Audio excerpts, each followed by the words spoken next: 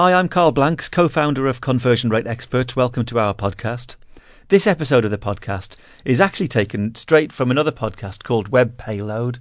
Now, Web Payload is all about how to build more successful sites, and Web Payload's John McPherson interviewed me about a lot of subjects that we haven't discussed in public before and we think you'll find interesting. John asked me about how our company works, how we acquired clients like Google, Apple and Facebook, why we don't do Twitter, and secret copywriting words. If you visit conversionrateexperts.com/podcasts, you can find links to Web Payload and to a transcript of this podcast.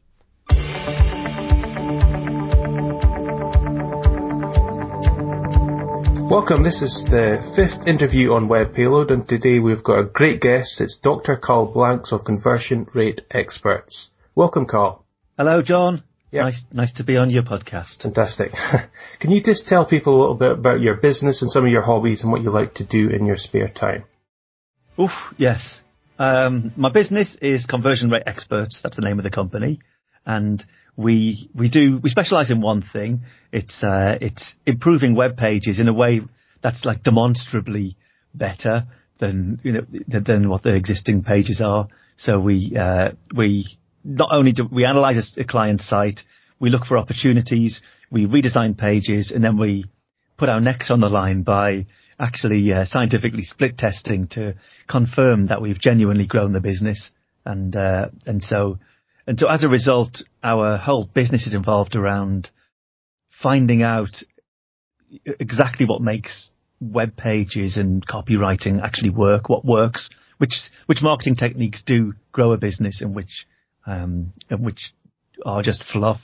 And we've got some nice clients. We've had the privilege really to work with some of the world's most sophisticated companies. So, including Apple and Google and Facebook and Sony and lots of companies that really are doing like the cutting edge of web design. Yeah, fantastic. What about some of your hobbies? Are you a workaholic or?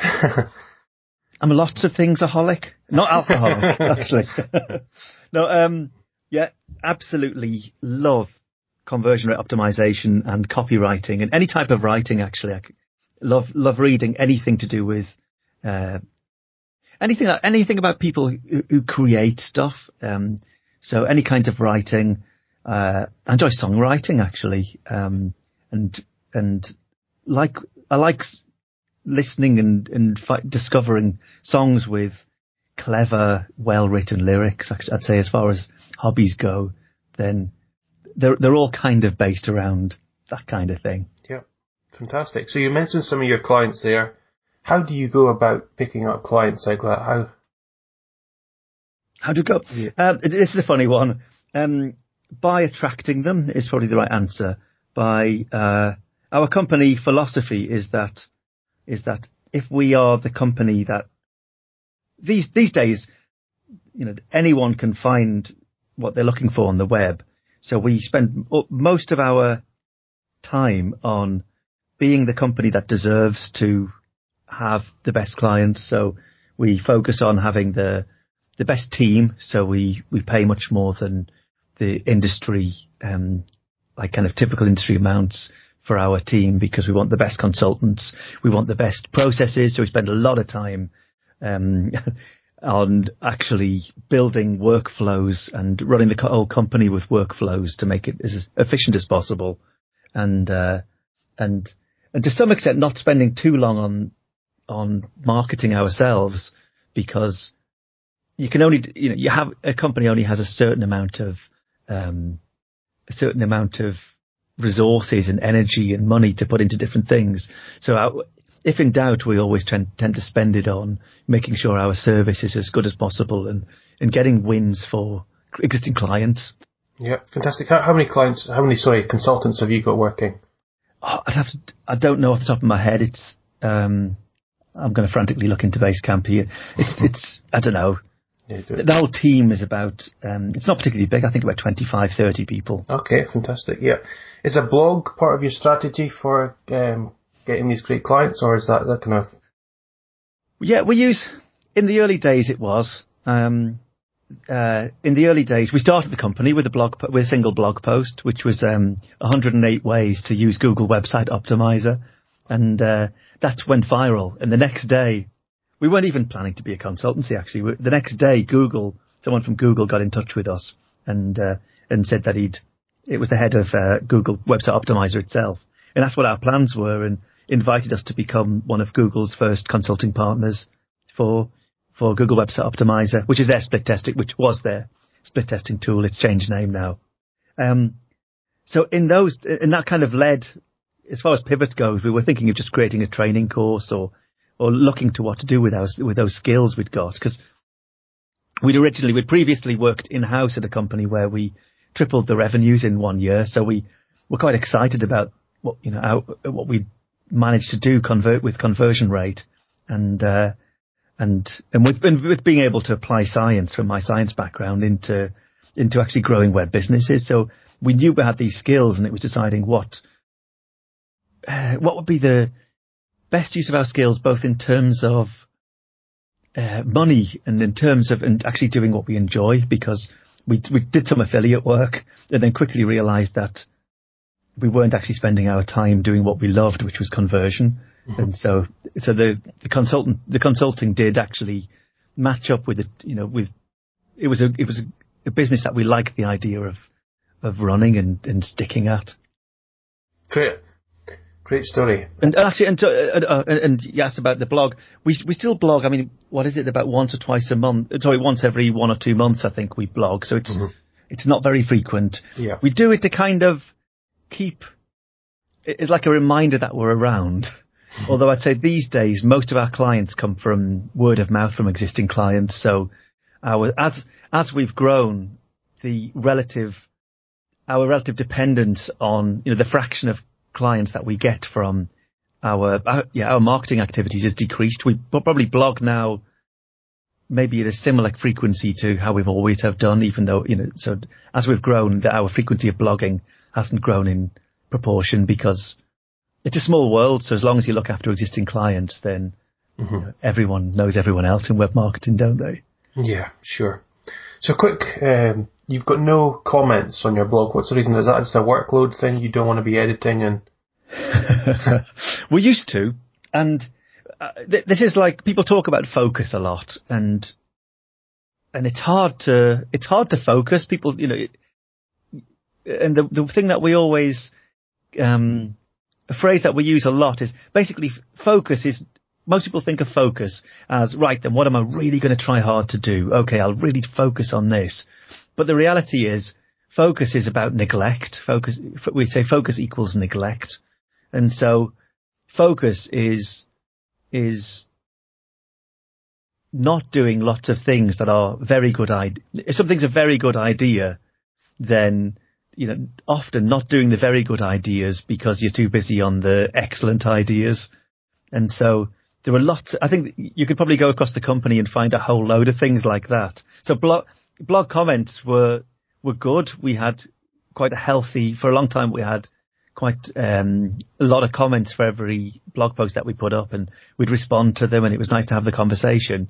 But during one period when we were really, really under intense pressure and overworked, we just decided that the blog comments were good, but not, one of the vital few things that we needed. Sure. So, and across the company, you'll find just like a whole load of things that are cringe that we don't do, but you can't do everything, and focus equals neglect. Yeah, sure thing. Twitter's one of the other ones that people can't believe that we don't do Twitter. But again, you can only do a certain number of things well, and so Twitter is one of those things that we cringe that we don't do, but similarly, in a funny kind of way, proud that we don't do, because it takes a lot of, it's hard to neglect stuff and to kind of just not worry about that feeling that you should be doing something, but you're not. Very addictive too. Yeah. So let's make the case. Why would people test in the very first place? A lot of people will be wondering, why on earth would I test? I've designed the site that I'm finished. Why would people test? The main one is because testing will teach you about what works, and you will discover that lots of things that you had assumed would work won't. Testing's the truth. In the world of science, you wouldn't dream of taking medicine that hadn't been tested, or every car or everything that you ever use has a whole load of the scientists continually working on production lines, making sure that it's optimal. And yes, web marketing involves it's like a combination of the rational scientific side and the creative artistic side.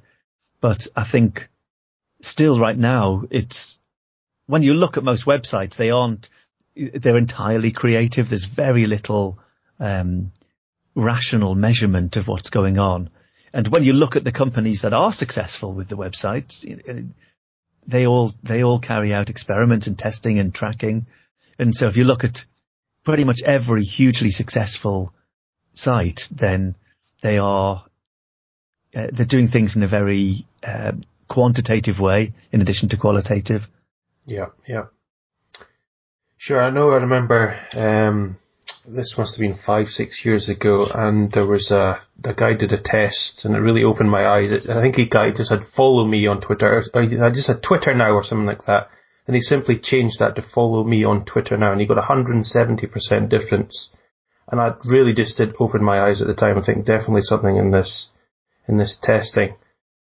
Absolutely. And the other thing to remember is if you were a salesperson and you could walk into a company and grow their sales by say 20%, then you'd be usually a hero in the company. Yeah. And so this idea that you can go into a web business and you can make a change and grow the business by 20%'s a modest improvement. A lot of our clients we've more than doubled the sales of, and so having that ability to walk into a company, massively grow the sales, and for it to be a permanent fix. It's not just that you're kind of a salesperson driving around and had a good month. It's a permanent improvement to the business.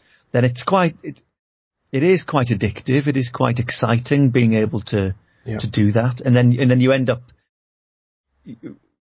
because of that measurement. And the other one is that without testing, a 20% improvement does take a long time. Most people who aren't aware of statistics don't realize why you have to do split tests to measure something, because it does actually, in order to exclude all the other external variables, you have to run proper A/B split tests so that you do know that it was your change that moved things. We had one client where they ran a TV ad on the same day that a page went live. And so their conversion rate plummeted because TV ads get lots of junk traffic or unqualified traffic. Yeah. And it was only because we were actually split testing that we were able to prove that our new page did grow the business, because even throughout all of that, yes, the overall conversion rate for the whole site dropped, but our page B outperformed the page A which was the control, the existing one. Great. So it's really, really, it's powerful. Powerful stuff. Yeah, no question. So for someone just starting out again, what would be the first thing that you would test? The first thing I test is to find out why people aren't converting on your site. So whatever it is that you want people to do on your site, then you need to find out why they're not doing it. Because, if your conversion rate is currently 5% and you want it to be 10%, then step one is, okay, then there's additional 5% of people who you want to be converting. Why aren't they converting at the moment? Why aren't they buying at the moment?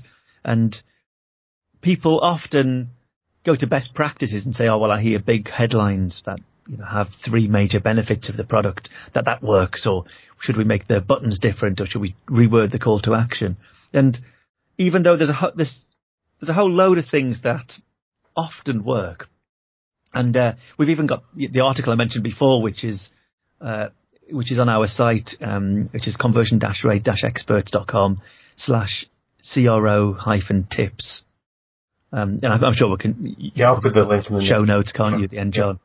But and that's a whole list of things that often work and often measurably grow a business. But much more important is to find out why some of your visitors aren't converting at the moment, and find out what it would take to convert them. And we tend to do that with survey tools and a whole load of different tools and techniques we have for getting into their heads and understanding exactly why they're not spending money at the moment. Yeah. Are you doing external user testing as well?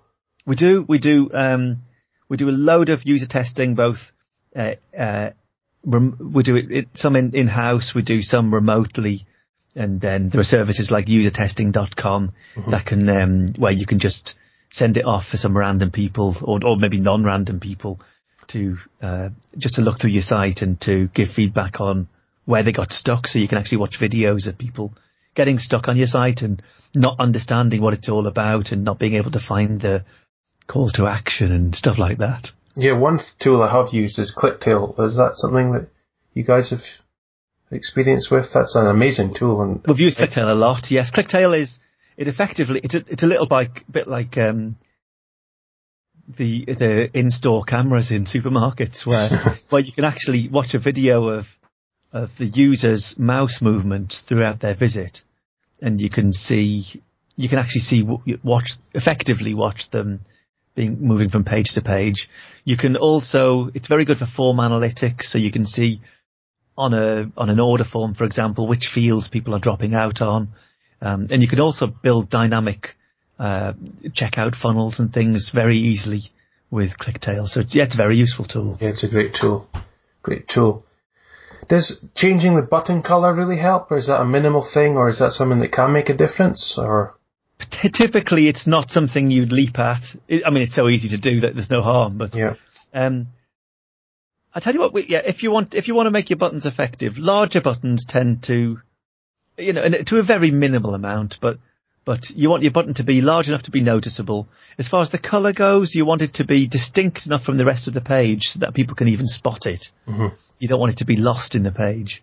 And more important than those two things are the text on and beneath the button. So, for example, if you have a button on your site that says register now, then actually the word register isn't it's not what the visitor gets, it's what they have to give. Registering is actually a commitment, it's work, it's giving details. There's no benefit in registering. Mm-hmm. So if you can reword register now to be in terms of what they actually get out of it. So if depending on what your site is, if it could be download your free report now, or get started now, or in 10 seconds you can have access to ... whatever it is, then you'll, I think, almost definitely get a significant improvement just from that change. And then also things like on buttons, reducing you can get a great wins from putting reassurance just beneath the button. So in terms of risk reduction. So for example, you might want to say, to remind them that cancel any time. If it's a SaaS service, then by putting that underneath the button, that helps. Often mentioning the guarantee, or there's no like anything that reassures them that there's no commitment. Things like that beneath the button, or beneath the call to action in that section anyway, can have a huge difference. Yeah, I notice you're using the word now. Is that a little bit of a secret, a secret word, or it just prompts people the word? Yeah. Secret's probably a bit strong, but it's good. It's often, and again there's two levels. There's the actual, like there's the word, and there's the underlying function of it. In the same way that if you went into a mechanic's workshop, there's all these tools on the wall, but each tool has a certain function.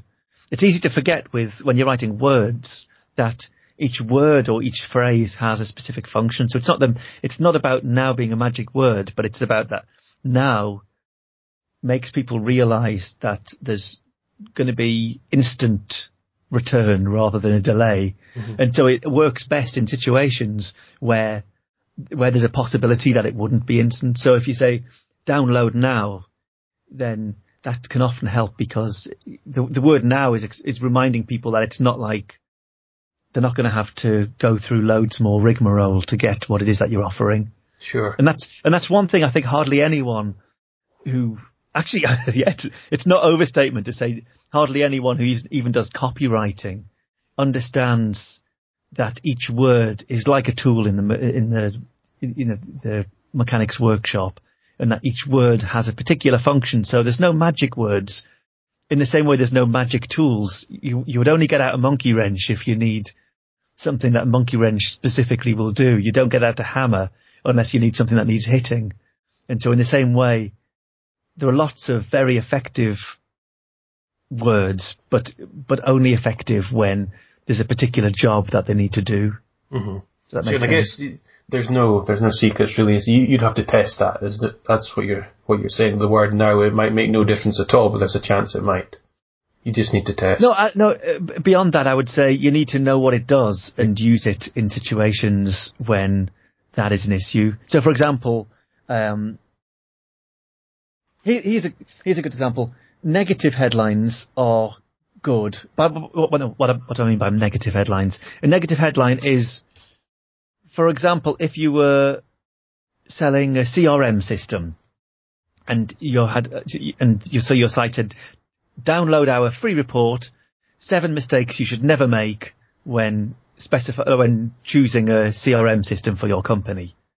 Now that's what we call a negative headline. It's not offering benefit. It's actually about avoiding losses.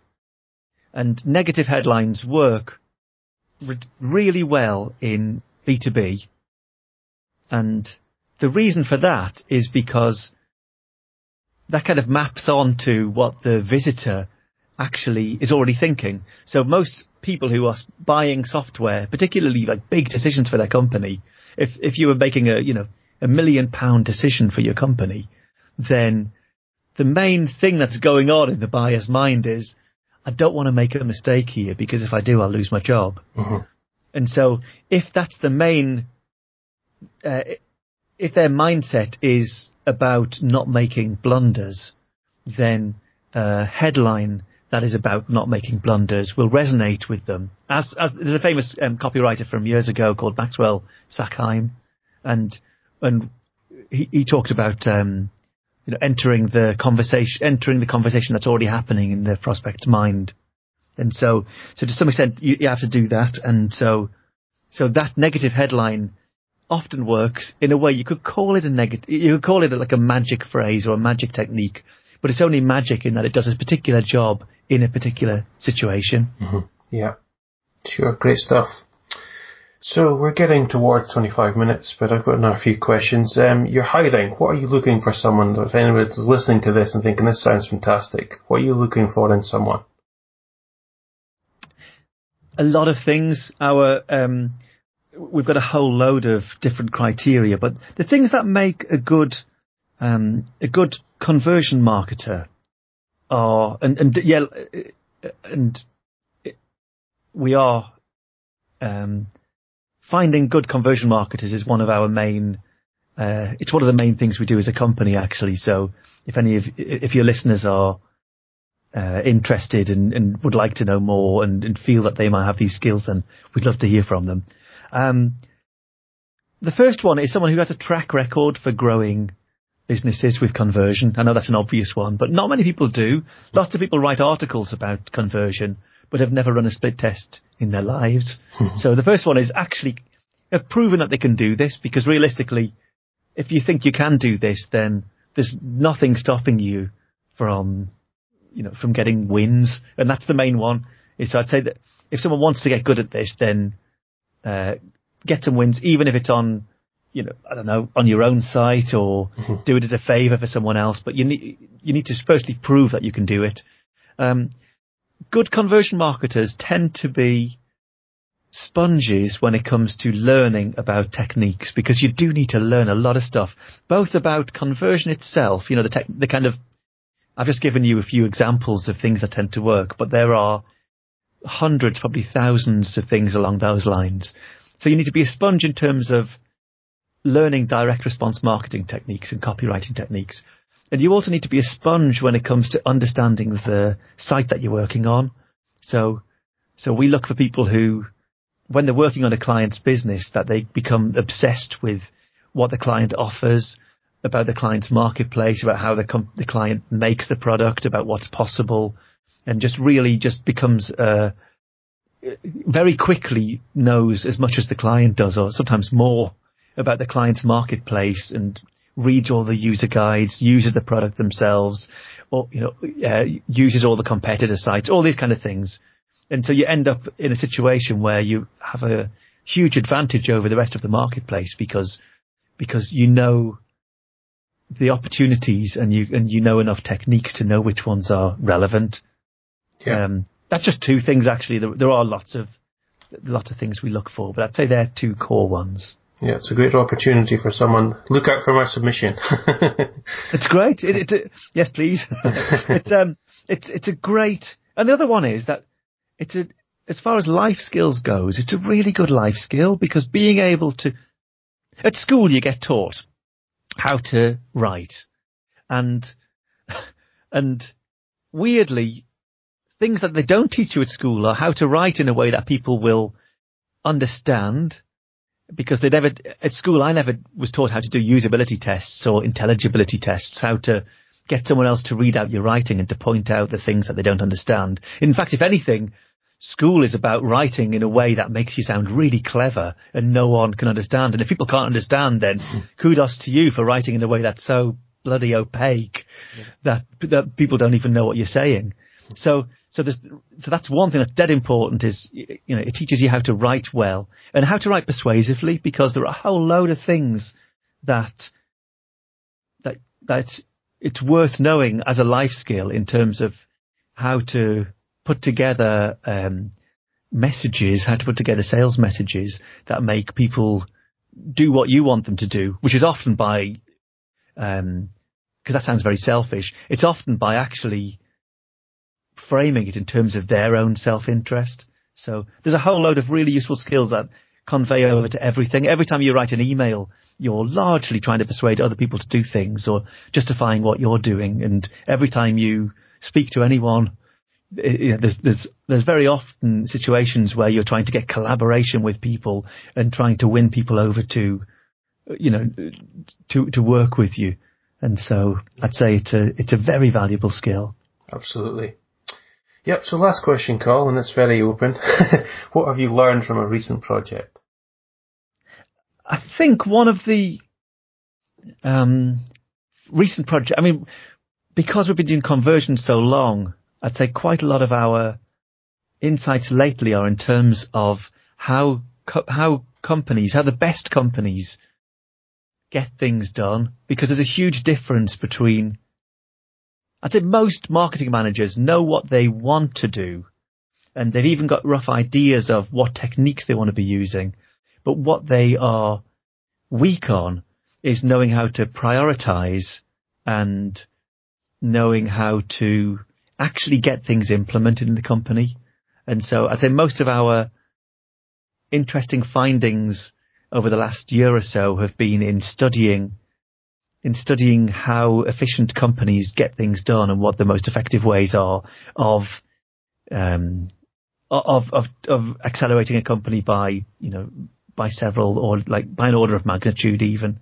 Yeah. And so there's a lot in the areas of value stream mapping and lean methodology and agility to learn about how to take a company that's kind of dysfunctional, because so many companies are, aren't they? When you work in a company and everyone's busy but nothing actually gets finished. We've learned a lot in terms of how to make a company more productive, I suppose, unconstipating them. And I'd say if there's one thing that's really, really valuable, and Scrum embodies this principle, it's thinking, how can we turn this current project into what you might call a micro project? How can we take whatever it is that we're doing today, and what can we ship by the end of today? What can we launch or publish by the end of today? Yep. So rather than saying, well, we've got a website redesign, it's huge and it's been going on for 18 months, which is so common, is reframing it as how can we chop this project up into small enough bites that we can make 1,000 tiny footsteps rather than 1,000 footstep. And that's really, really powerful. And it's so hard to spot when you're making that mistake, because most companies are so entrenched in that way of working that it's like it takes quite a lot of constant prompting But if you can think of what you're working on today, which tiny bit of it can I actually get live by the end of today, and then the next day, doing that iteratively, then it can make a huge difference to a company's productivity, we find. Yeah. Fantastic stuff, Carl. We better end this as we've just gone on to 29 minutes. So thank you very, very much for coming on. That's been fantastic. There's a lot of great stuff in there, Carl. So thank you very much. How do people keep up with you? The best way is if you go to conversionrateexperts.com, and it's hyphenated, and then on our nav bar, there's a button for Learning Zone, where we offer some free reports. And when you get those free reports, firstly, they're really, really valuable. A couple of them actually show exactly what we did to grow a couple of clients' businesses by more than twice, more than 2 times. And, but also in doing so, you'll get onto our email newsletter, which we send out not as often as people would like, but still, there's still some useful, when we do it, it's stuff that we think is really, really valuable. And obviously you can unsubscribe at any time. Imagine if you couldn't. Fantastic stuff. Thank you very much, Carl. Fantastic. Great to speak to you, John. Thank you. You can find a transcript of this podcast via conversionrateexperts.com/podcasts. While you're there, we've got valuable free reports you can download. You can subscribe to our newsletter, read our articles, and there are also many tools and tips you can use for free to increase your website's profits. If you listen to this podcast as a one-off, you might like to subscribe to it to hear more of our talks and seminars, and you can learn more at conversionrateexperts.com/podcasts.